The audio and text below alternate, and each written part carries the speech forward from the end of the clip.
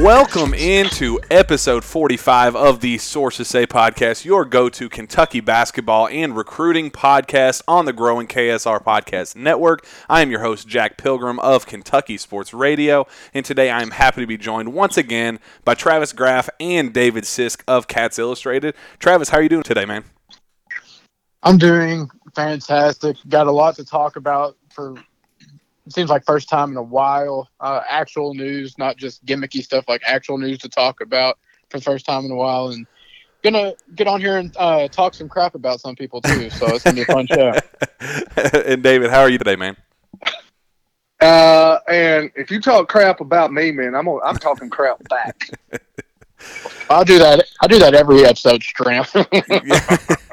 Yeah, that's one of our favorite parts of doing this show is all the banter. It's a lot of fun. Yeah, I missed you guys last week. You know, it was just kind of a hectic week, a lot of stuff going on both in our lives, you know, busy schedules and all that. Nationally, a whole lot going on that, you know, I think we all kind of decided that we needed a week off. There wasn't a whole lot going on recruiting wise. We were just like, okay, let's take this week off and then move forward next week so we can have a huge show this week. And as promised, so much going on. Friday night, Friday afternoon, massive news drops regarding Oklahoma State. Kind of trickle-down effect with Cade Cunningham. Moussa Cisse pushing back his decision. A whole bunch of stuff going on. So this is going to be a very, very, very busy show.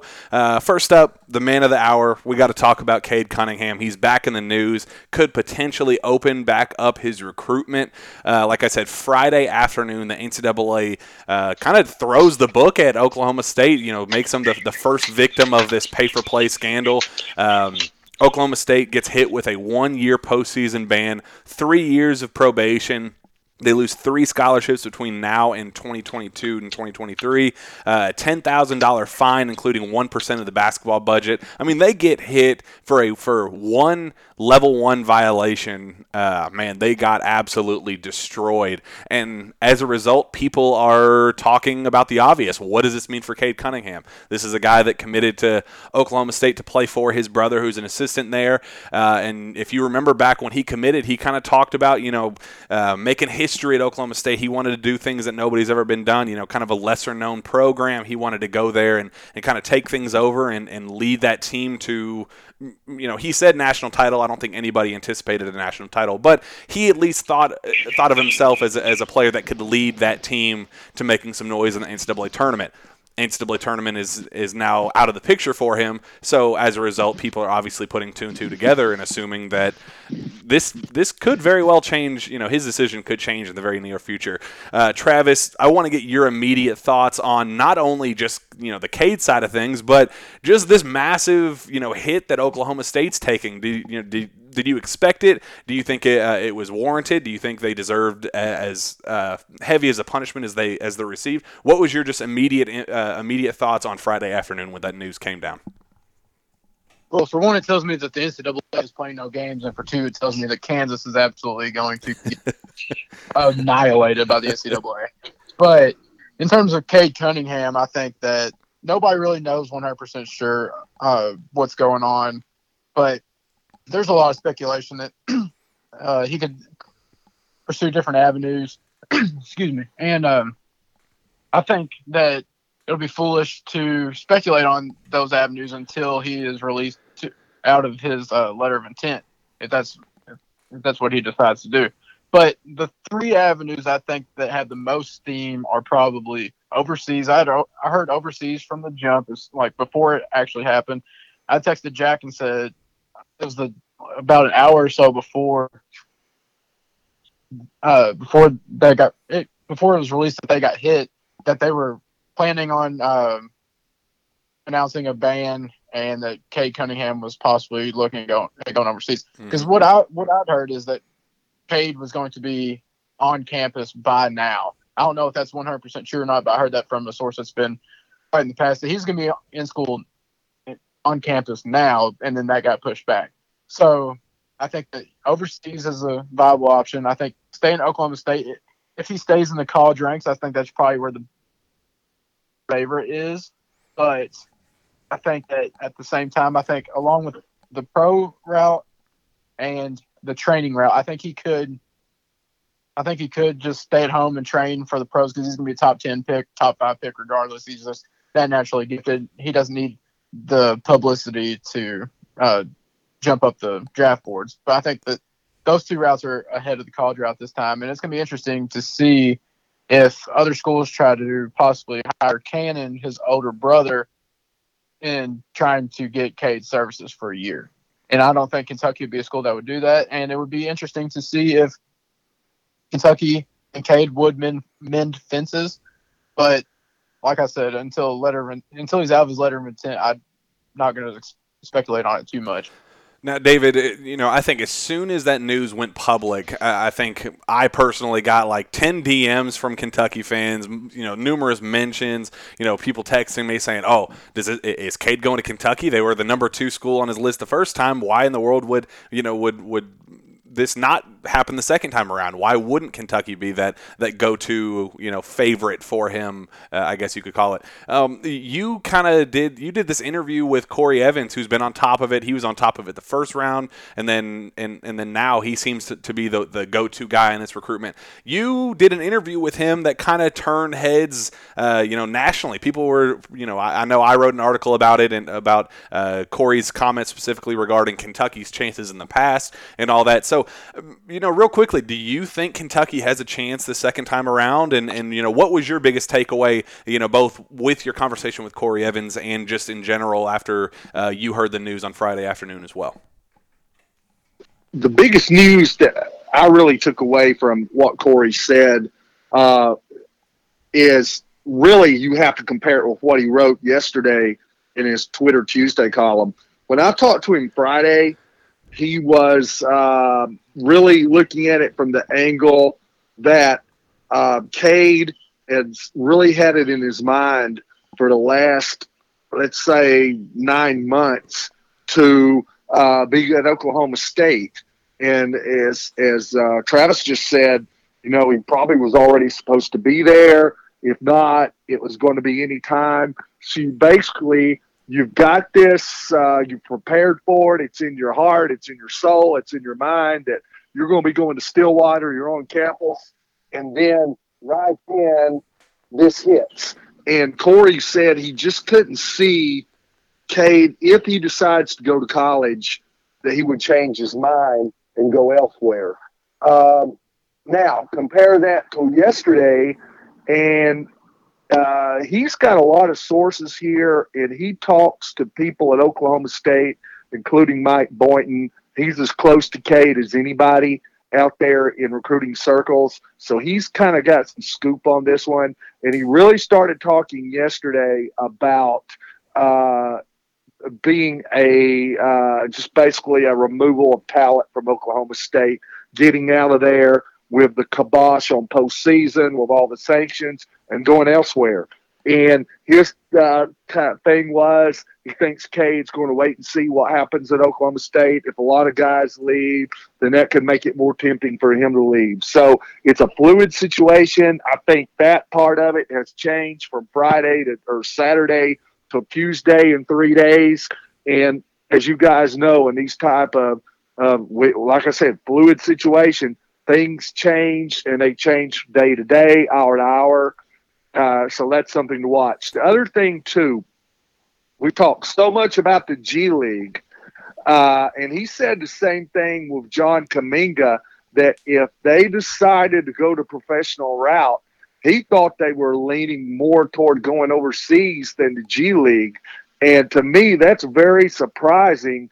Once the G League this past spring really got its heels dug in, and it looked like just the influx of talent going overseas was done. So that was something that really, it's not been talked about much, but that's something that really surprised me, that it looks like the route going to Australia with elite high school players has not been shut down. Yeah, I think you hit the nail on the head. Corey specifically said the word exodus. Exodus is, he said, I fully expect there to be multiple players that leave the Oklahoma State program in the coming weeks. And if you remember back when Cade committed to Oklahoma State, he said it's going to be crucial for me, leading up to the final weeks of his recruitment. He said it's going to be crucial for me to play with other elite talent. I want to be surrounded by elite talent. And that was when he, started talking with some of the other high 4, low 5-star guys that Oklahoma State was flirting with, and then ultimately signed. I think they signed a couple of them at least. To see those guys back away from the table and say, "Yep, no thanks. I'm going to go play somewhere where I can at least win a title." That's something to also keep in mind. And I think Corey's change of tune when he kind of first said, "I don't know." Cade is kind of, up in the air. He's just, flabbergasted. He's just, so confused about how it all unfolded. Everybody around here is. I would still be kind of shocked if he left Oklahoma State. That was kind of the first, run of what he was saying. And then the next time, I think he did an interview with Ben Roberts of the Herald Leader. Came out and said, if I had to, put money on it, I would play, I would bet the latter. Ben Roberts asked, would you take Oklahoma State or the field? And he said the field. And then in his Twitter Tuesday, he kind of mentioned that overseas would be an option, mentioned Kentucky among the college options. It definitely feels like this is about to open up quite a little bit, quite a bit more than he at least originally anticipated. And again, Kentucky fans are going crazy talking about whether or not UK is going to be involved and all that. Some early conversations, my gut is telling me no. UK, based on just a few people I've talked to around the program, they don't anticipate. They're not even going to entertain this possibility or this scenario until the day comes that he is out of his letter of intent. He says, "I am leaving, the Oklahoma State program. I'm going to explore my transfer options." I think we are still 2, 3, 4 steps away from even getting to the point where UK would even be legally allowed to contact him, let alone decide if they're an actual player or not. So I think, for the fans that are going crazy, like, oh, we could hear news in the near future, all that, I don't think that's going to happen. I wouldn't put my money on it. But Travis, we were talking a little bit off the air, phone calls over the last couple of days and all that.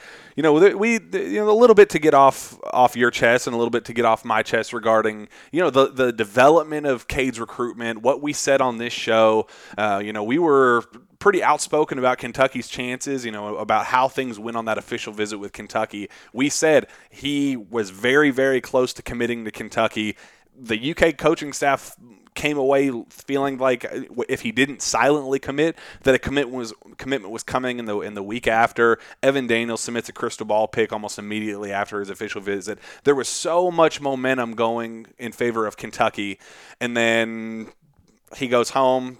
His family talks him into sleeping on it a little bit. All that momentum shifts away from Kentucky, and we get blasted for it. So, Travis, I want you to kind of take the floor and kind of tell your side of things, and just kind of get some things off your chest if you really want to.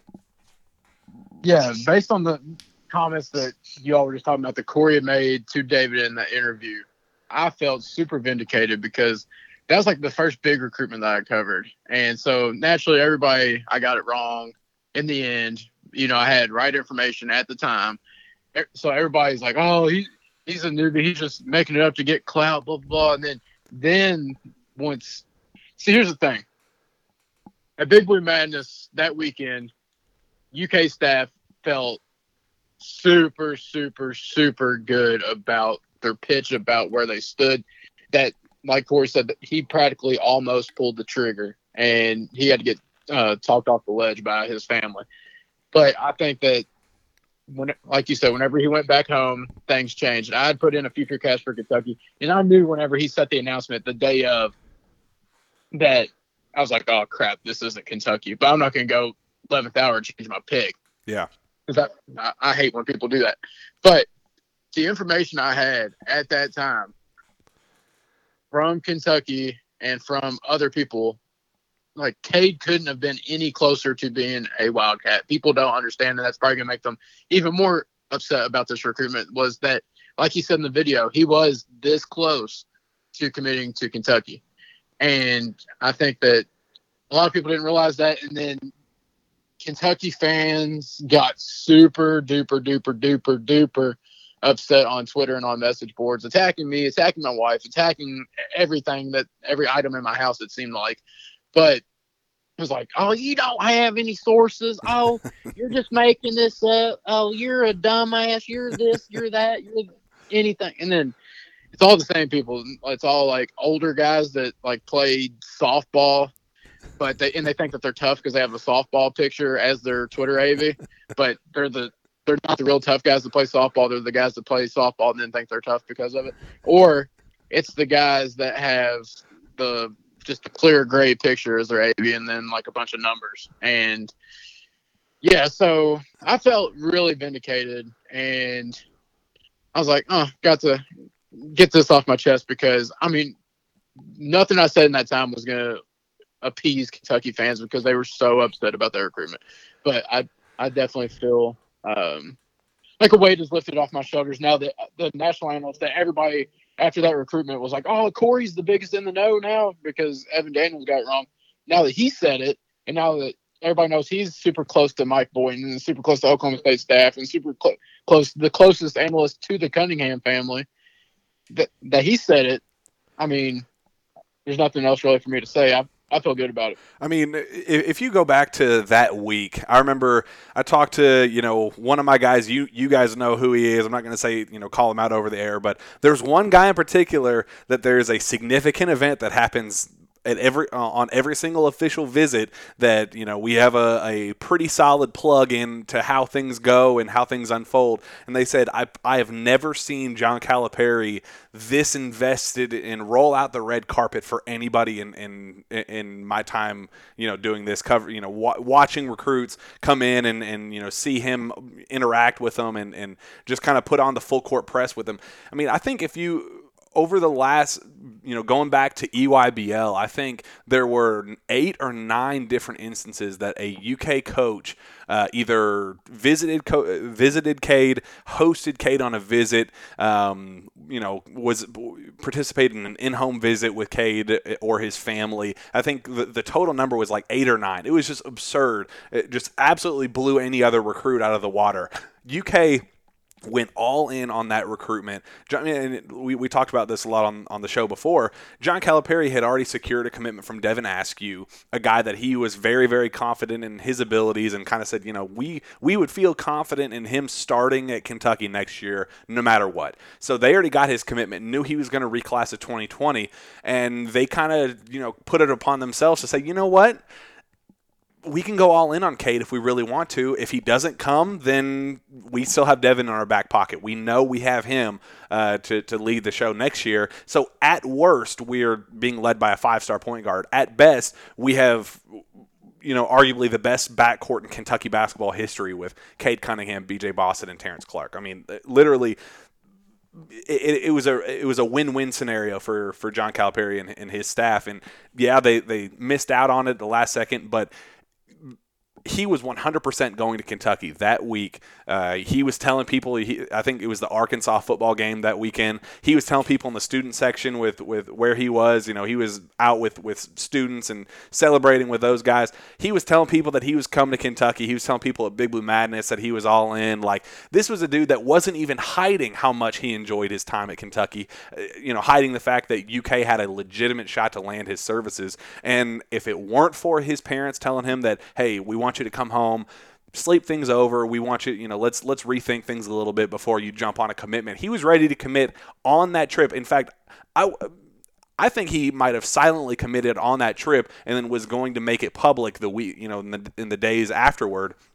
And he finally goes home, talks things over with his family, and they decide that they want to hold off, go through with his official visit to Washington, sleep on things, talk to his brother again over at Oklahoma State, make sure that, he has all the things that necessary to make a full and complete decision. And at the end of the day, he changed his mind again and went back to Oklahoma State. I mean, that's how it unfolded. I mean, that's without a doubt. Without a doubt. Another thing about that weekend is a lot of people don't realize how close Paulo was, apparently, from people I've talked to also, like, pulling the trigger. Like, he was so enticed on by Big Blue Madness from what I've heard. Like, he was super, super, super close to pretty much becoming a cat right there. But well, just like Cade, he held off. But I mean, his recruitment could and has a good possibility of having a different outcome.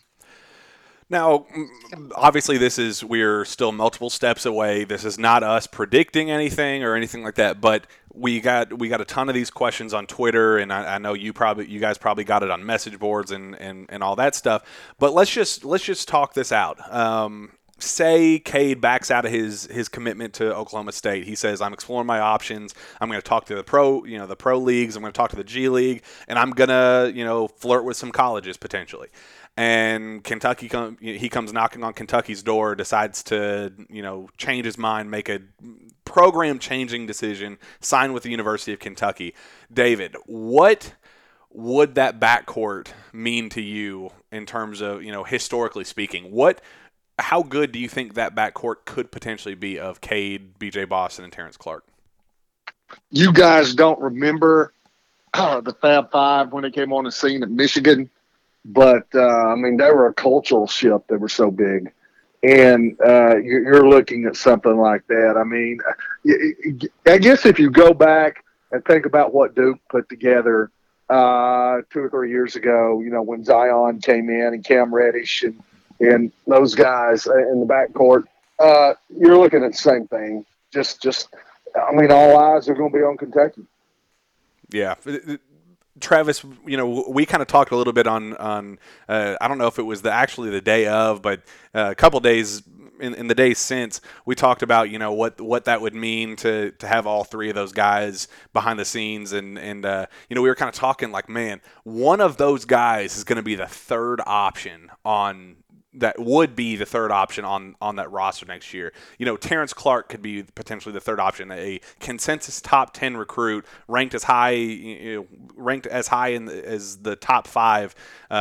He could potentially be a third option on Kentucky's team next year. What do you think? How good do you think this team could be if the dream scenario unfolded that Cade ended up at Kentucky? Well, if I'm usually somebody that laughs at 40-0, but if Cade was to come, like I said, this is just what if scenario. This is just talking here. But if Cade was to come, I would allow 98% of 40-0 talk. I think that you would have 3 top 10 NBA draft prospects for next year. And like you said, probably Terrence Clark or B.J. Boston would be the third option on that team, which is absolutely absurd. And that would rival the 2012 and 2015 teams. And overall, like top-tier talent on the wing or at the guard and wing positions. I mean, I can't think of a college team ever that had more talent at the 1 through 3 spots, like pure straight basketball talent. Might not reach it in college, might not be the most talented collegiate backcourt of all time, but as far as raw, pure talent, 1 through 3 would be absolutely disgusting. David, Travis and I had talked a little bit about this what if scenario. You get one of the two. You get Olivier Sarr eligible, or Cade Cunningham is the final piece of Kentucky's recruiting class, and no other pieces added to the puzzle. It's either Olivier Sarr or Cade Cunningham is the final piece, and the rest of the roster remains intact as is. Who are you taking, and why? God, I hate that question. I mean, as far as talent goes, you've got to go with Cade Cunningham, but I think we'll need probably Olivier Sarr. You could make a case for both. I just think that they need experience inside. They need that 3-5. And I think either one. I mean, if you look at adding Olivier Sarr, Kentucky goes into the top 5 immediately, probably maybe even up to number 1, definitely probably top 3. And the same thing happens at Kentucky. I mean, there's no doubt who the better player is, who the better pro prospect is. That's Cade Cunningham. But I don't think the need is as great for Cunningham as what it is for Sarr, if that makes sense. So Man, I know I'm dodging it and tap dancing here, but I could make a case for both from just totally two different angles. Travis, what's your gut telling you on that scenario? I went back and forth with it, but I'm going with Cade just because he would be the third best recruit probably behind John Wall and Anthony Davis that Calipari's landed at Kentucky. You wouldn't have to worry about rebounding as much whenever you're back in terms of losing out on Sarr in that situation because your backcourt would be 6'7", 6'6", 6'7", and I think that just having that generational type point guard on your team, one of the best point guards Calipari's ever had, I think that would do more for that team. I mean, of course, you're going to lose out on some paint scoring, but you don't have to go to paint touches if you've got those three with Keon Brooks at the four. I mean, hell, one of us could play at the five and still win 35 games. That's kind of my big takeaway. I mean, if you think about it, this would be an opportunity for Coach Cal to experiment the hell out of small ball. I mean, really, would it even be that much of small ball when your three starting guards are all 6'7"? It's like massive small ball if that's where you're going at it. But I mean, think about Cade at the one, B.J. Boston at the two, or Terrence Clark at the two, and the three wings respectively. And then you look at the four, Keon Brooks, five, Isaiah Jackson. I mean, that team. Think about how fast they'd be running up and down the floor, lobs. I mean, gosh, that would be just one of the most exciting, fast-paced Cal teams we've seen ever. I mean, but one of the fast, it'd be like the Patino days. I mean, that'd just be just absolutely freaking absurd, man. I mean, I'm just, have Devin ask you. And I mean, if you think about it, everybody was kind of talking about, oh, well, it would hurt Davion Mintz's feelings and all that. And I'm like, okay, first of all, when you're talking about the potential of adding Cade Cunningham, you're not worried about feelings at this point. I mean, to be totally honest, you're worried about stacking the deck as much as you could possibly do, as much as you possibly can, and running the floor. I mean, seriously, that's when you add that group, you think, okay, we're going back to the 2014-15 roster, stacked at all positions of the floor, two or three deep at every position. You're not worried about, winning cures all locker room issues and all that. I mean, that team would just be so stacked. And if you think about it, Davion Mintz, he played primarily off ball, at Creighton quite a bit. And Devin Askew, he was the dude vouching for Cade Cunningham coming to Kentucky. He said, more than anything, they would work together, and he could play off ball. They could, feed off of one another and work together on the floor. So I think the only person you would have to worry about, quote unquote, is Davion Mintz.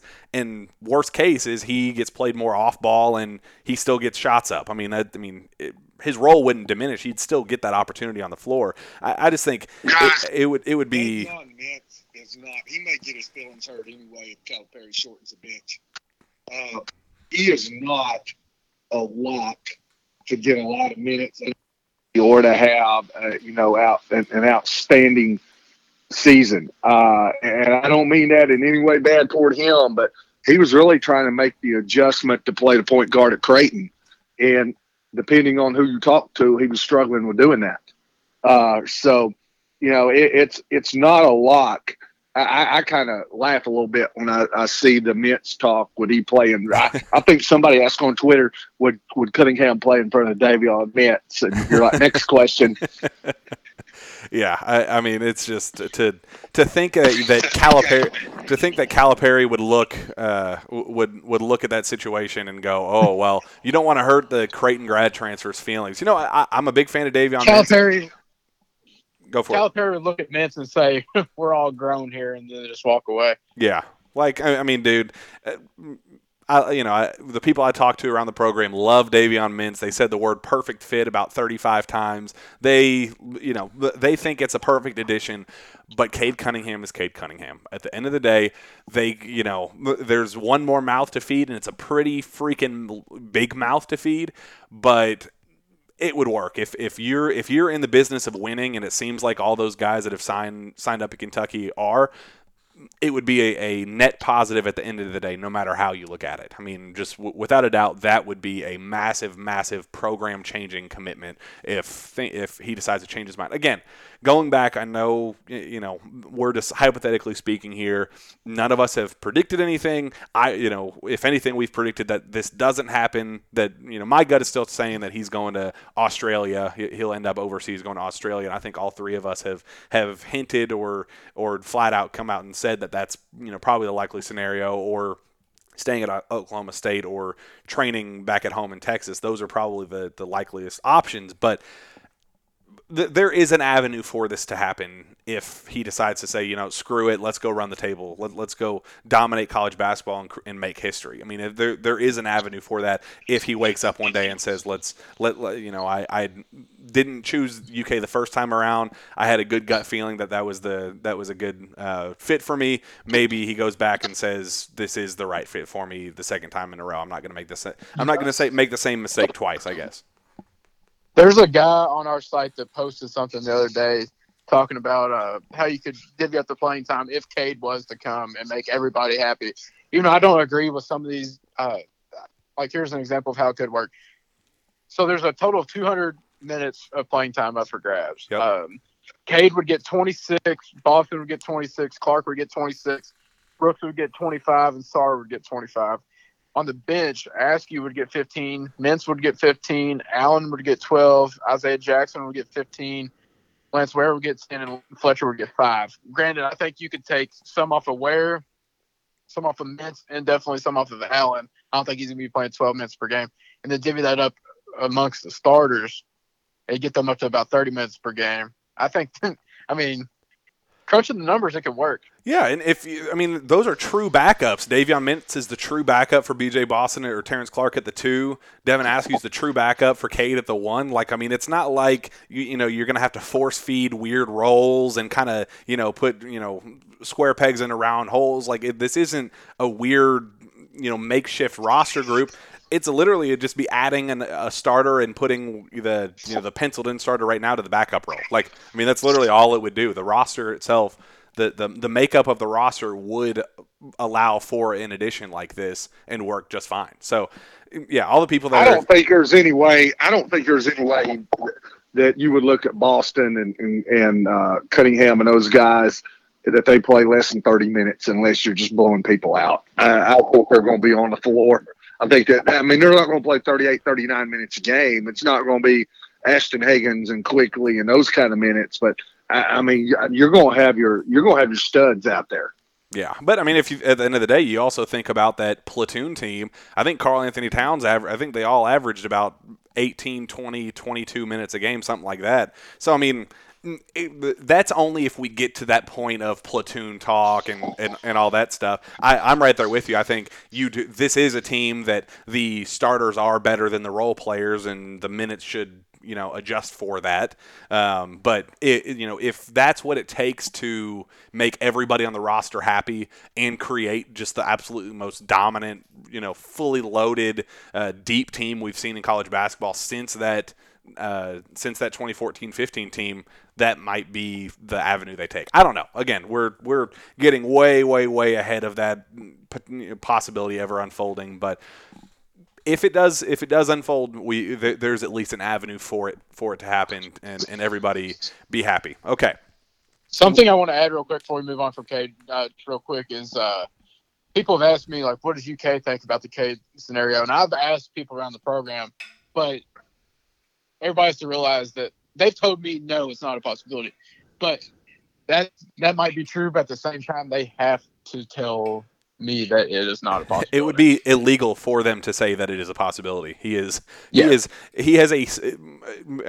might not be as, scientific as this, but he has a signed contract to another program. He can't, that would be tampering 100%. They could get in serious trouble for that. So UK's not going to say a freaking word about it until that paper's gone. Whether they believe that they have a chance or not won't come out until like we talked about earlier, until he gets out of his letter of intent. Yeah. So, and that you mean like Kerry Blackshear and some of the others not being a possibility?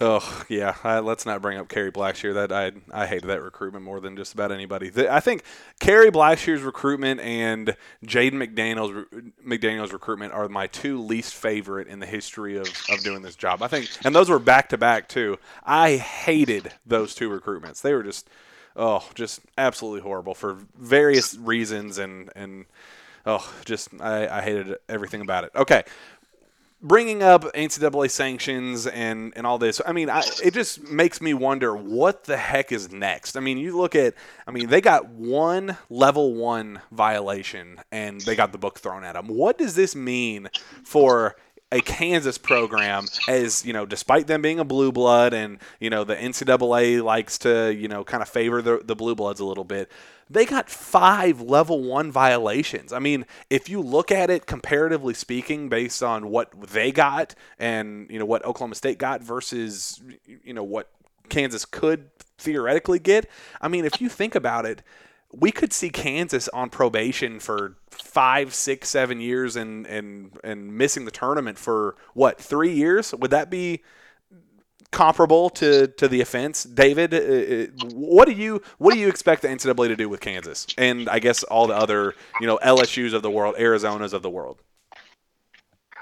Well, obviously the NCAA, they're a fickle group, but I had heard in just when they started that the NCAA had actually reported some of this to the FBI, and they just did not have the money nor the manpower to really go in and find out what all was going on and to find out who the wrongdoers were.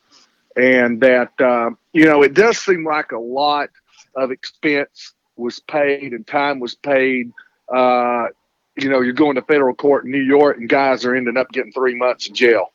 Yeah. You could get more for jaywalking around here than what those coaches got. But, it was just kind of funny how that all played out. Now, I'll hear a lot of people deny it, but I'm not so sure that that's not right. And that's just a conspiracy theory on my part. But I heard that early on. So it's almost been kind of like the NCAA has just been kind of waiting. They've taken all this criticism that they just turn a blind eye to all this stuff. They don't have the teeth to make things stick, and as it turned out, North Carolina really embarrassed them over the academic fraud. Miami kind of ends up getting the same deal. They have to pull back, even though they were able to cast a shadow over the football programs recruiting there for a while, and they even had to back off Penn State. So I think that they've just been laying back, licking their chops. Now, there's a difference here with Kansas. Kansas has fought them tooth and nail. And you remember the Bill Self pictures of Jim with the gold chains, and they bring Snoop Dogg in for their Midnight Madness and all that stuff. So Oklahoma State, they, I think, probably complied a little bit more, and they got hammered. Kansas has fought it, and they've been kind of belligerent the way they've done it.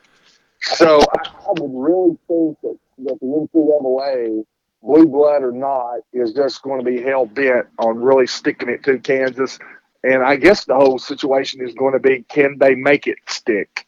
But I think that if this is any kind of indication, then it's going to be ugly. Yeah. And I think when you get into LSU and some of these others that are not basketball blue bloods, then absolutely. Then you've got Arizona and some of the other, North Carolina State. We already saw what happened there. So, I look for stuff to come down.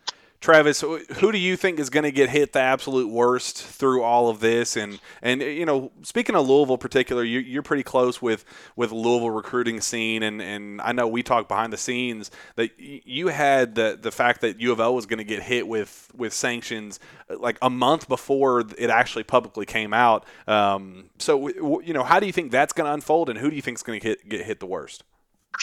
I definitely think Kansas is going to get hit the worst, but at the same time, that's a question I was going to ask you all. Louisville complied the second time. They complied. They cleaned house, but after the first time, they didn't do anything and cheated once again while on probation. I want to know what you guys think is going to happen. I think they're going to get hit with a 1, maybe 2 year postseason ban, which will make it miserable in my household, considering we're a split home here, UK Newville, and I'm talking about she's diehard Louisville, and so that's going to be rough on me. But yeah, I want to know: do you think that they because they always the thing Louisville fans always use is we cleaned house. These kids had nothing to do with it. Blah blah blah. Should it have been the kids in their recruiting circles? Should they have been avoiding the situation and should have known better not to get themselves in this predicament? Or do you side? Oklahoma State clean house too. They fired the Lamont Evans or the whatever his name is after the fact. Yes, but not completely. I don't believe. Do you side with the kids on that, or do you think that the kids should just bite the bullet on this because they decided to go to a school that they knew was possibly going to get hit? Here's my thing. And I've seen this on Twitter and people commenting on KSR articles and all that stuff with the same argument. Well, these kids didn't do anything. The guilty parties and all these schools coming out. Oklahoma State people have come out and said that these kids didn't do anything. Blah blah blah. I'm just like, okay. Who else would you punish if this is the case? You put a ban on the coaches. You fire the coaches. You put a ban on them. You give them recruiting restrictions. Blacklist them basically for however long. Okay, then say the next school goes and hires another a coach that isn't afraid of cheating and will just keep doing the same thing.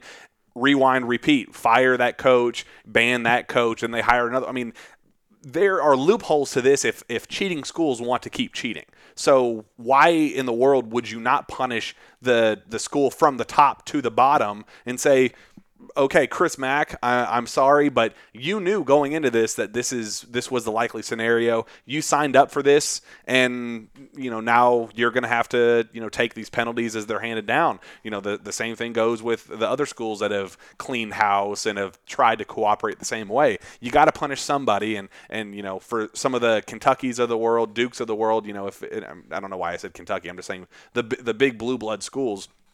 Fines wouldn't do anything with they can afford massive fines handed down and wouldn't be afraid to keep doing what they're doing.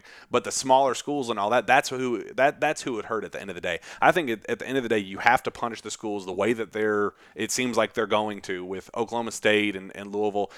Punish them as if maybe help them out a little bit for cleaning house, but they shouldn't get much leniency for anything. I mean, you committed the crime. You have to, do the time. The NCAA has been so inconsistent over the years. I go back, when you guys were in diapers, and I'm thinking about Tennessee and Alabama in football back in the 90s. And there was a huge feud that time between Bill Fulmer and Tennessee and the state of Alabama, and Fulmer wouldn't come to SEC Media Days in Birmingham because if he did, they were basically going to hit him with an affidavit and make him answer questions and show up for court and all that stuff, simply because Tennessee and Alabama felt like that Coach Fulmer turned on, them and reported them. But Tennessee was staring down the barrel at probation, as was Alabama. Alabama got it. Tennessee didn't get it. And the whole difference was that Tennessee basically participated with the NCAA and Alabama didn't. So that kind of set a precedent. But then you fast forward another 15 years, and like I said, North Carolina really fought the NCAA tooth and nail and got off. And so it's been an inconsistent situation. But I think as far as the punishment goes, when that is dealt out, it is dealt out to the school. Because, if you look at Rick Pitino, he resurfaced again in college, but, he doesn't want to be at Iona. Yeah. And I think we all know that. And there's been the rumors floating around now for a year or two that Bill Self is, he's just kind of biding his time here. When the shoe drops with the NCAA, he's going on to the NBA. And the job that you hear the most about is that he's Spurs. going to replace Greg Popovich with the Spurs. And some of these guys, our older coaches have been around. If Auburn ended up getting hit, they were mentioned. Bruce Pearl's not going to work again. He's already had a show cause. Sean Miller's still young. Who knows how that could go? Who knows how Will Wade could go? But a lot of these situations, no matter what, they are going to hit the schools. They're going to hit the players. Now, they may give them an option to transfer out, but that's pretty much the way it's always worked. And even if you get a show cause, they're still going to hit school. Yeah. So, that's pretty well the way I look for it to go. Yeah, I mean, that's not to say I don't feel bad for the kids and that it's not a tough situation, but you signed up to play at a school that you knew, you look at, and that'll lead us right into this next topic almost perfectly. Moussa Cisse, look at his situation right now and what, LSU is seen as the runaway favorite, has been for the last, since freaking December, probably. I mean, maybe even before that. LSU's been seen as the runaway favorite in his recruitment, and it seemed as of last week, before he was, he reclassed to 2020, and everybody and their mother said, "Oh, he's done deal to LSU. No way that changes. It's a done deal." And I know when he pushed back his recruitment, or his decision, said that that it's just kind of an insensitive. It'd be insensitive to make a decision of his magnitude, given the current state of affairs in the nation, and just said it's not the right time. And immediately people kind of thought, this kind of goes hand in hand with Dick Vitale coming out and saying that LSU was the next to get hit, that they're about to receive their notice of allegations. So, I mean, you think of a kid like him who is knowingly signing up, who, if he does end up committing to LSU, he would be knowingly signing up to a school that is going to get hit pretty damn hard. I mean, LSU is going to be one of the top 3 schools that gets hit with serious sanctions. So, I mean, do you blame Moussa Cisse right now, or do you think, Travis? Speaking of him, I want your take on his recruitment, and just kind of, if you were in his shoes, how would you handle that whole thing, and what do you think he ultimately does, given everything going on? I know that he's close with the LSU coaching staff. There's a guy on the LSU staff, I forget which coach it is, that coached his older brother, and that's really helped LSU in this sense. But I think that Kentucky and Moussa are on different pages here. I don't think that there'll be a match together. And I think Corey Evans also says LSU, and I think both his and my future cast are for the Tigers right now. I think that even despite what's going on with LSU, I don't think it really matters to Moussa and his camp too much. But it'll be interesting moving forward. I only think last time I talked to somebody close to the Kentucky program, I texted them whenever he reclassified to 2020. I said, "What do y'all think about him as a 2020 option? I know y'all are high on him for 2021."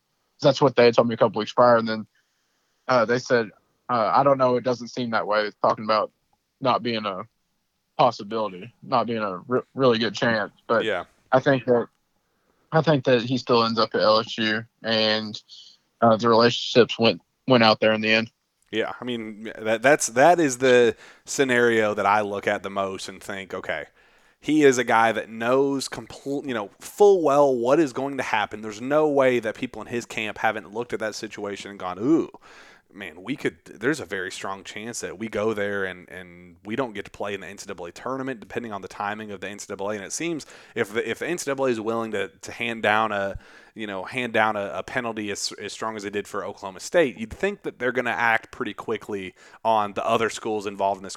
Why would they hold off on LSU for a full year or whatever when they've already done, the same punishment? They've already handed down a punishment for the same scandal, the same pay-for-play, FBI cheating scandal with Oklahoma State. Why would they distance those so far? So you'd think that Moussa knows completely what's going to happen. He knows that there's a very strong chance that he doesn't get to play in the NCAA tournament and that they get hit with major sanctions, and there's still a very strong chance that he signs with them. So at this point, you're signing up with the program, not the coach. I know there's some instances that changes a little bit, but for the most part, if you're signing up with one of these programs that are about to get hit or has already been hit, at this point, I'm sorry, but that's kind of your fault. Well, Hey, some guys, people, it's go weird ahead. for us. We can't comprehend it as fans of the sport, and imagining that we had the athletic ability to play the sport at a high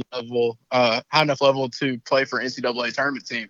But the fact is that some kids just don't care about the NCAA tournament. They care more about taking care of the people that they have relationships with at school X or school Z.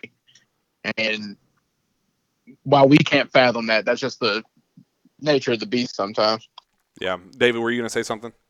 Yeah, you asked me if there were anything that I was surprised about when I talked to Corey from everything that he said. And I guess I was surprised. Well, there's no guess to it. I was surprised that Oklahoma State was surprised. Yeah. And that word flabbergasted, I mean, we've talked about it on here. We've talked about it in stories. I've written about it for a year.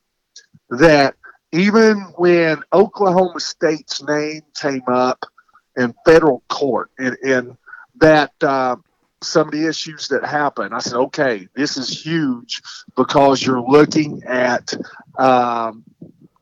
Cade Cunningham and then some of the other schools and, the Auburns and the Arizonas. And I guess the thing that has really surprised me more than anything is that these schools have continued just to roll out the type. I mean, Evan Mobley, I understand his brother there. He goes to USC. They're mentioned. You go back and you look at who all Auburn's brought in, and they were mentioned. And then you go Arizona. They basically had a number one recruiting class, and Miller's all but fired. Yeah. And he turns around and brings in Nico Mannion and Josh Green, and I remember asking Corey and Bossy and some of these other guys. I said, "Man, I mean, it looks like these programs are dead in the water. They're going on probation, and yet they're just signing one 5-star after the other. What am I missing here?" And so, to me, just this whole deal that there's a surprise. To me, it's like turning on the news and they arrest some guy, they bring him out of his house in cuffs, and you find out they killed 8 people in his house. Yeah. And then you interview his neighbor and says, "Well, I can't believe it. He was the school crossing guard, and my kids went over and played in his yard all the time, and he was the nicest guy." It's just, I don't know how much I buy into all that stuff, and it just seems to me like it's really naive if people are surprised or shocked by any of this. Yeah. It's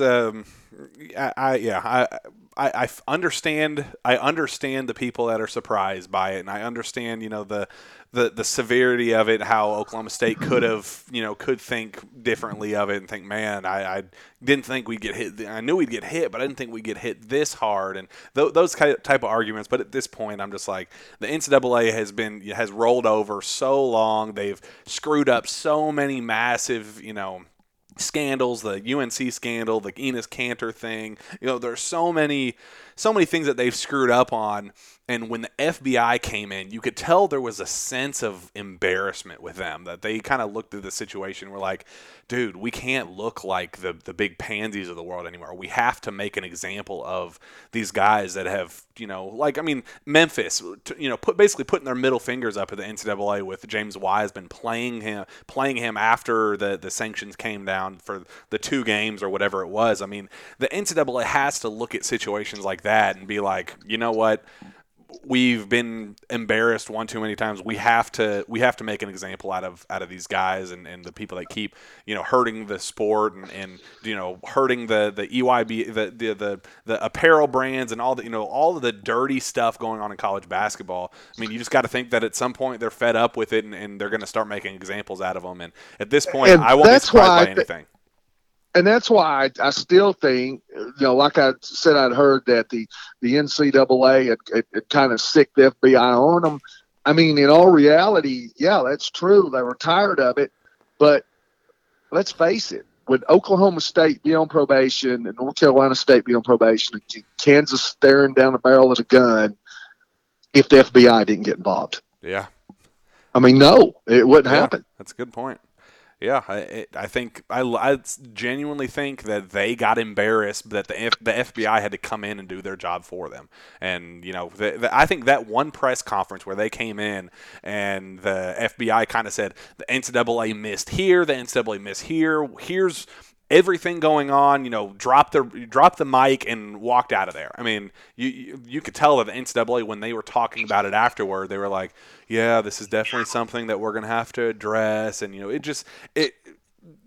could just tell that that was very, very embarrassing for them. And was that the same press conference that they dropped the mic when they said, we've got your playbook? We've got your playbook. Yeah, that was the first. Dude. I was ready to run through a wall for the FBI. I was ready to go. Yeah, that was one of the most embarrassing things you had to think of the NCAA. I mean, to have the FBI come in, say, here's this, and this. Here are all the schools. We've already arrested these guys. These are the guys screwing up. Here are all the players. Here are all the coaches. Have a nice day. For them to come in and just completely demolish the college basketball scene and basically look at the NCAA and says, your move, and say your move. It's just like, oh man, I just. But I would have been worried also, if I'm sitting there and I'm an athletic director and my assistant coach, which is bad enough, gets named and I know that it could get ugly.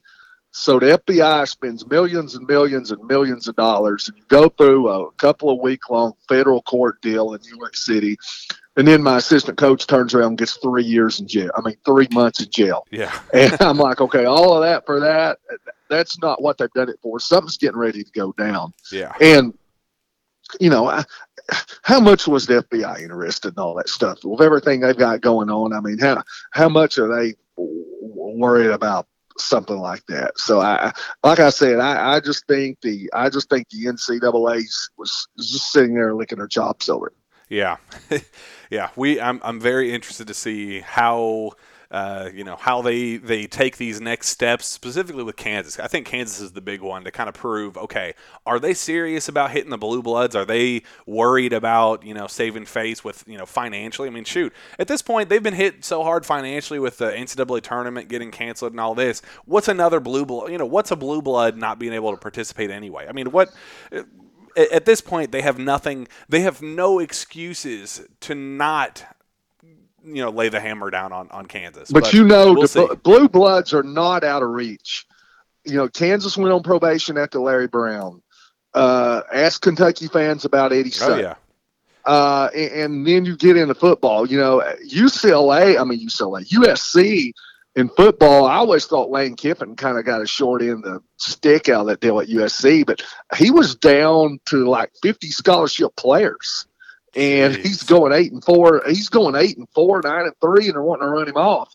And he's barely got enough to field the team. So they are not beyond this whole talk.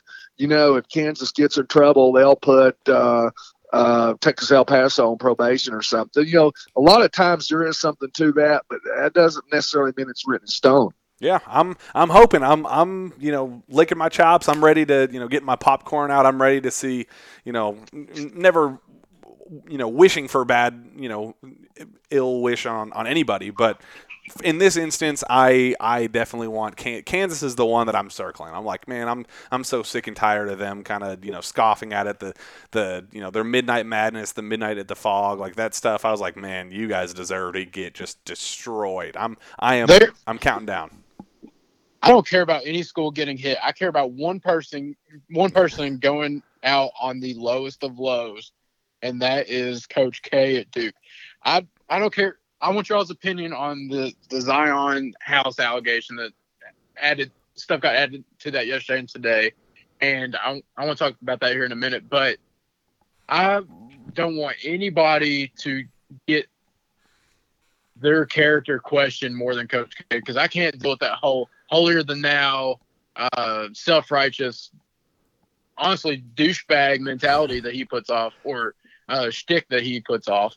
But it's kind of ran its course with me, and he's always he's always been gracious in defeat, but he's always been the worst loser, and he always takes the high road when he wins, and will throw anybody under the bus whenever he loses besides himself. And for it to come out that Duke cheated to get Zion and possibly other players, like I think that they cheated to get Bagley, I think they cheated to get RJ Barrett, I think that they cheated to get other players. But if that was to come out, that would absolutely put the icing on the cake for anything scandal related for me. Dude, I'm telling you that. Well, we talked behind the scenes back in. I mean, some of the first conversations we ever had were, man, have you heard about what? I mean, I know you guys heard the rumors of Zion and his stepdad about what he asked for a meeting just to for schools to meet with him. I mean, I think that the demanding request was 2 steaks, one fancy dinner and one to take home. He was a guy that was very up and honest about how things were going in that recruitment and all this. So seeing all the documents come out and all the releases of, he got this car and this $5,000 a month home and all this, it's like, okay, this is all aligning with the back behind the scenes recruiting stories we heard way back in the day. Like, it's all coming to light right now. So yeah, this is not new. I mean, people have been talking about this in recruiting circles for years now. And going back to Zion Williamson, going back to Marcus Bagley, going back to all these guys, we've heard these rumors in the past, and to see it kind of come to light right now is kind of like, I mean, it's just like, whoa, this is actually happening. Zion very well might have to speak about this, or I think the most significant thing that could happen is if he settles. If he settles with this lady and with this attorney and says, I'm not going to take the stand. Let's just settle out of court. Doesn't have to get Coach K on the stand. All that. I think that would be the most damning thing that could happen for the Duke program, because it would prove that Zion didn't want to take the stand, knowing that he, that Duke cheated to get him at the end of the day. David, is that kind of what you're thinking? Yeah, I just think it's probably a little bit of a shakedown. Guy comes into money, and don't get me wrong, I'm with you guys. I'd love to see him squirm, but you know how this stuff works, and you get money involved, and he's got it, to save face of some of this. So you settle out of court, and it's done basically, and that's the way that I kind of see this one going. But the funny thing about Duke, it's obviously supposed to be a high-end academic school, and I can't remember the last time there's been a 5-star player, just an elite player, who was recruited by Duke, and they say, look, we had to pull off because he didn't have academics. Yeah. Well, I mean, when has that ever happened? Yeah. And I understand, you get all the players in there and everybody that plays at Duke, who knows? Maybe it is on the up and up. They get the intelligent sounding kid and kids that are well spoken, and you hear a player like talking, you go, that's a smart kid. But I just look at some of these guys and know that there are other schools out there, the Vanderbilts and the Stanfords and the Northwesterns and whoever, that can't recruit certain players because they can't get through admissions. Yeah. So, I'm going to say this. Years ago, I was at when they used to have the Converse basketball clinics. There was an assistant coach came to me about a player, asking about him, and I said, "Well, I don't know if he's got the grades for Duke." And his words to me were, "Look, we'll put a suit tie on him. We'll get him through admissions, and if he can speak in complete sentences, he'll get an offer." And that was, I'm quoting you word for word what I was told. So I don't, whoever, they can get mad about whoever wants to get mad, but that's what I was told. So um, everything's not only up and up the way it seems. Yeah, definitely. Oh, there's players in recent memory at Duke that I've heard that I don't know how they got academically eligible within the past 5-6 years. It's I couldn't get into other schools, but they're magically getting into Duke. And then you talk to people that know their transcripts and know this, that, and the other about them, and opening up a whole can of worms with that talk. Yeah. There's a lot going on in the underbelly of all this stuff, and you hear some interesting stuff that 90% of it isn't true, but man, that 10% seeing some of this stuff come to light, it's pretty crazy. And I'm going to tell you this: I think sometimes, especially a big program, one of the biggest things that coaches has to do, and I'm not saying that's the case here, but Nick Saban came in at Alabama and knew he had to do it right off the bat, and you have got to put the kibosh on some of these big time boosters, and it's things that go on totally behind the scenes and that coaches may know or may not know, but. Sometimes things can get to spinning and get going before you know it's out of hand. Yeah, absolutely. Okay, moving on from there, we have a couple. We've talked about the bulk of what we wanted to talk about on this show, but we'll end with a few little smaller topics. Jonathan Kuminga officially or unofficially, I guess, reclasses to the class of 2020. I think a couple recruiting services officially moved him up to 2020 after graduating from the Patrick School this weekend. And then I believe you guys, rivals, have not updated his rankings yet because he hasn't officially come out and said that he was reclassing. So I would think he will go to number 2. And the reason I say that, I went back and since the show started and look, they did an overall dependent of class. They did back in a couple months ago, the top 100 players regardless of class, and Monty Bates was number 1, Cade Cunningham was number 2, John Kuminga was number 3. So okay. I would expect him to come in at number 2 behind Cunningham. Yeah. I'm interested to see where he falls, but more importantly, I'm interested to see where he lands.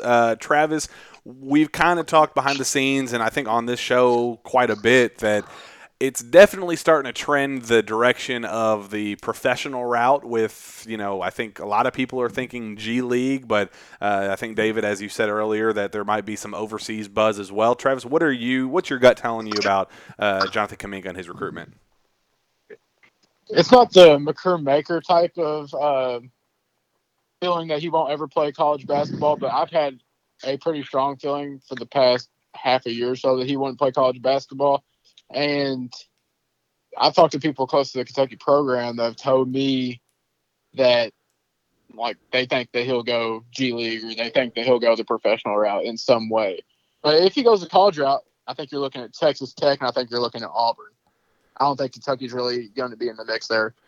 Yeah, David, you kind of touched on it earlier, but what's your gut telling you? Basically the same thing Travis said.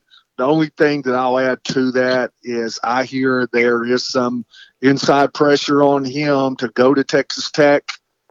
His brother's there, but I don't think it's from his brother. I just hear that they're that there's some around him that really like him to be there. So I think it's either Texas Tech or professional. If he does go to college, I think he'll be in Lubbock. Good. Yeah, I think. Although I think he'll go to pro route. Yeah, my gut is saying G League. I think that'd be, they got a point guard, they got a shooting guard, they have couple forwards. I think that would be the prime position for him to kind of be the last final piece of that star-studded G League starting lineup for whatever the hell they're trying to do with all these exhibition games and playing all these different events and all that stuff for over the next year or whatever. So yeah, we'll see. I'm intrigued in his recruitment just to kind of put the final touch on it, knowing where he's going to ultimately end up. All right. From there, let's just kind of touch on a few of the few notes in the future classes. Brandon Huntley Hatfield's a guy we've talked extensively about on this show. We said last time we recorded that there was some movement regarding his AAU, his AAU choice. He backed, I think, when we recorded this last time, did he officially back away from the Bobby Yes. Mays program? Did he? I can't remember if it was before or after. Yeah, I can't remember specifically what the timing was, but I think the last time we talked was after the virtual visit where Bobby Mays was I thought still. he had. I thought the last time we did this, the Bobby Mays was on the virtual call, and the last thing we said publicly was that things went well, that UK they were on the same page. He was pushing, not pushing UK, but supportive of UK even despite his Tennessee ties. Things were okay. I think so. Either way, that's how it unfolded immediately after the virtual visit. And then about a week later, in the days after that, Huntley Hatfield completely cut ties with Bobby Mays and his AAU program. His mother put on Instagram, said, "We are no longer associated with them. Please direct any questions to me. I'll answer anything you have." So that was kind of a thing. Like, we all kind of said, like, "Whoa, that's massive, massive news for him to no longer be associated with Bobby Mays." I mean, that's a game changer for Kentucky. And then there was some other stuff that happened, and now he's posting pictures in the Bobby Mays facilities, shooting around, dunking, putting highlights of himself up. So there's been a lot of back and forth about where he's going to play AAU basketball and just kind of what the heck's going on behind the scenes. Travis, do you have a feel on that? I know we've all kind of talked to either Brandon or his mother or those close to him in some form or fashion, but what's your take on this, Travis? Where he plays AAU basketball this summer, fall, will be telling. It's going to be a situation to watch for sure, because a lot of people in all over the country seem to be wary of Bobby Mays and how his kid get recruited. And I think that he's great. He's great at developing players. He's really great at developing players. But a lot of people feel like he oversteps his boundaries. Like, for one, we talked about, he was on the Zoom call with Kentucky. Yeah. Who else's AAU coach is on a Zoom call with a college? Yeah. And I think that, that could cause some people to become wary of that recruitment, not want to get involved. It could change people's involvements. But I think as of right now, I think Kentucky's in a good spot, but that's going to be a situation to monitor going forward for sure. Because I also hear that Tennessee is really involved in this recruitment, and everybody knows Bobby Mays played at Tennessee. He's really connected there, and they're really trying to undermine they're trying to understate how much involvement they're really having in this. Yeah, David. Now with EYBL being canceled, and I know at the end of the day he's going to likely reclass anyway, but for this off season alone, could it just be the fact that he was originally planning on switching over to EYBL after all this Bobby Mays stuff, and that he just wants a home to for these summer events? Maybe Under Armour is going to play I guess when the evaluation opens up in August, or I think some events are going to start in July. But could this all just be for nothing, just a kid wanting to get back to playing basketball for a guy he's familiar with and that he will be legally allowed to participate in events? Could that be the situation? I just feel like anything. I don't know enough about it really. I've got feelings toward it. I don't know enough about it to really do anything except speculate. Yeah. But I do feel that with his ties to the University of Tennessee, having played there, and like I've said, he's based out of Knoxville. I'm sure there's he feels pressure in Knoxville for his players that he has from UT boosters and fans to go there and play. Jaden Springer's playing there. So, no, I'm not saying anything wrong's going on whatsoever. But I am saying that just that, hometown guy, the guy there in Knoxville with the University of Tennessee ties, and they're probably one of the top two teams that are after him. So that's going to make you worry a little bit if you're the other team. Yeah. Yeah, well, that's something we'll be monitoring over the next couple of weeks, especially when these events start.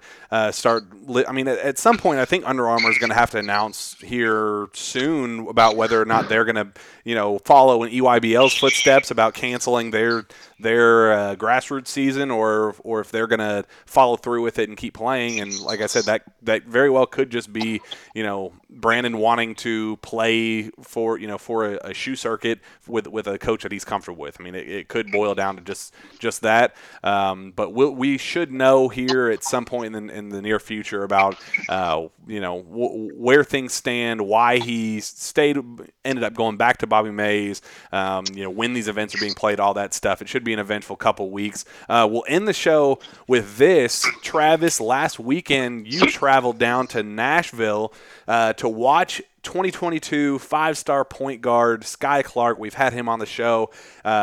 We've talked a ton about his heavy interest in Kentucky and how we've kind of penciled him in as a future Wildcat. You went to go down and watch him in Nashville for an open run.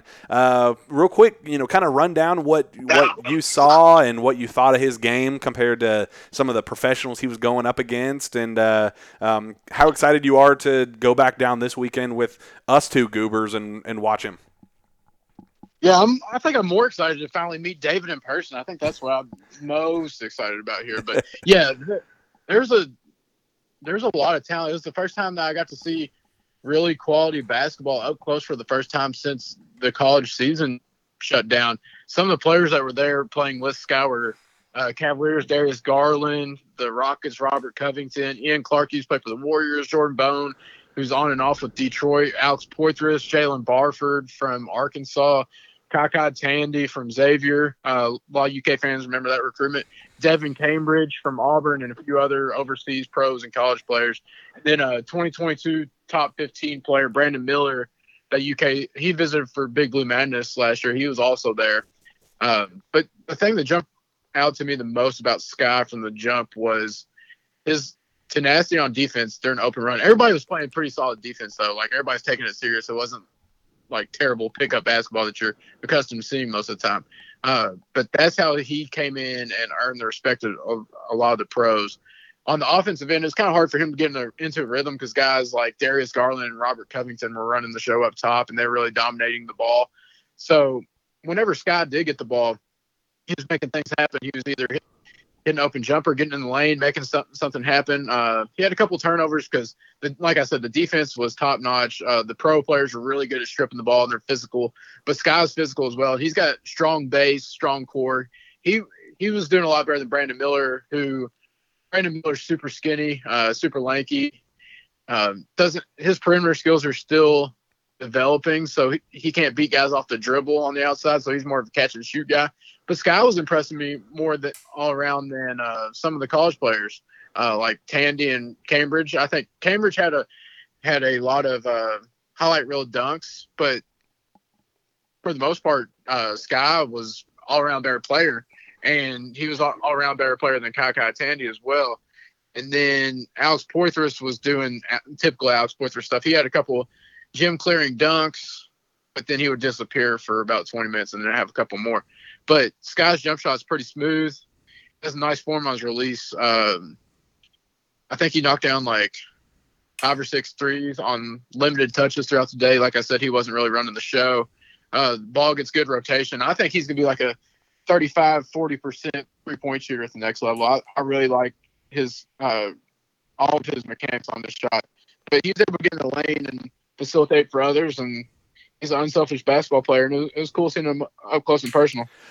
Yeah, scouting report's awesome. I'm thrilled. We had dinner with Sky and his family before his unofficial visit to Kentucky a couple months back, but I'm excited to get down there, see him in person for the first time. I've seen him at a couple AAU events, obviously, but this is the first time I've seen him since all the stuff's going on. So it's going to be a fun weekend. We're going to get to see David, maybe have a beer with him down there. It'll be a good time.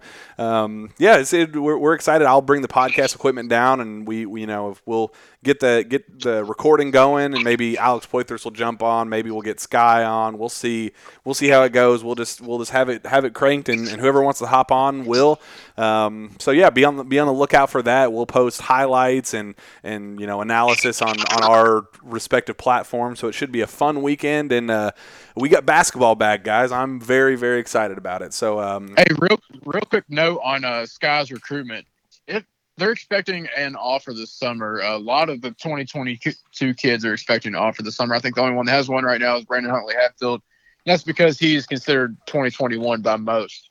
And I think that's pretty much how Cal operates. Is he likes to offer these rising juniors during the summer.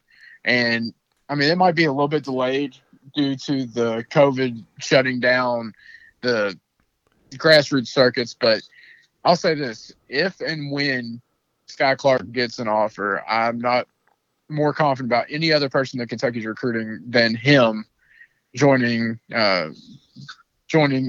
Kentucky's program over anybody in any class. Yeah, I'm right there with you. I'm feeling pretty confident about it. I think June 15th is the first time coaches are allowed to legally contact 2022 recruits on the phone. So this should be a pretty significant next couple days. If maybe on June 15th, Coach Cal says, "Screw it, let's just call them up and offer them over the phone," and we could get some movement just here in the next week or so. So we'll keep our ears to the ground and keep you guys updated as much as we can. With that, let's call it a show. Travis, where can fans find your work? You can find me on it's the same as my old Twitter, but it's my new Twitter. Be sure to follow it if you're not. It's at @TravGraph_rivals. And then be sure to check out my other podcast, the Cat Scan podcast, on every podcast network. And you can find my work alongside David Cisse on Cats Illustrated. And David? Coach David Cisse at Twitter, and Cats Illustrated with Travis. And we've got the second of two recruiting mailbags coming up. Should be out Friday. Very good. Like Travis said, he's starting up his new Twitter account. So make sure you go follow him and go follow David. As always, they both put out awesome work. You can find me on Twitter at JackPilgrimKSR. Reach out to me via email, jpilgrim@KentuckySportsRadio.com for sponsor requests or any other information tidbits, whatever you want. You can find me there. And with that, we will be back, I guess, this weekend for another Jam Packed Sources Say podcast. We will see you then.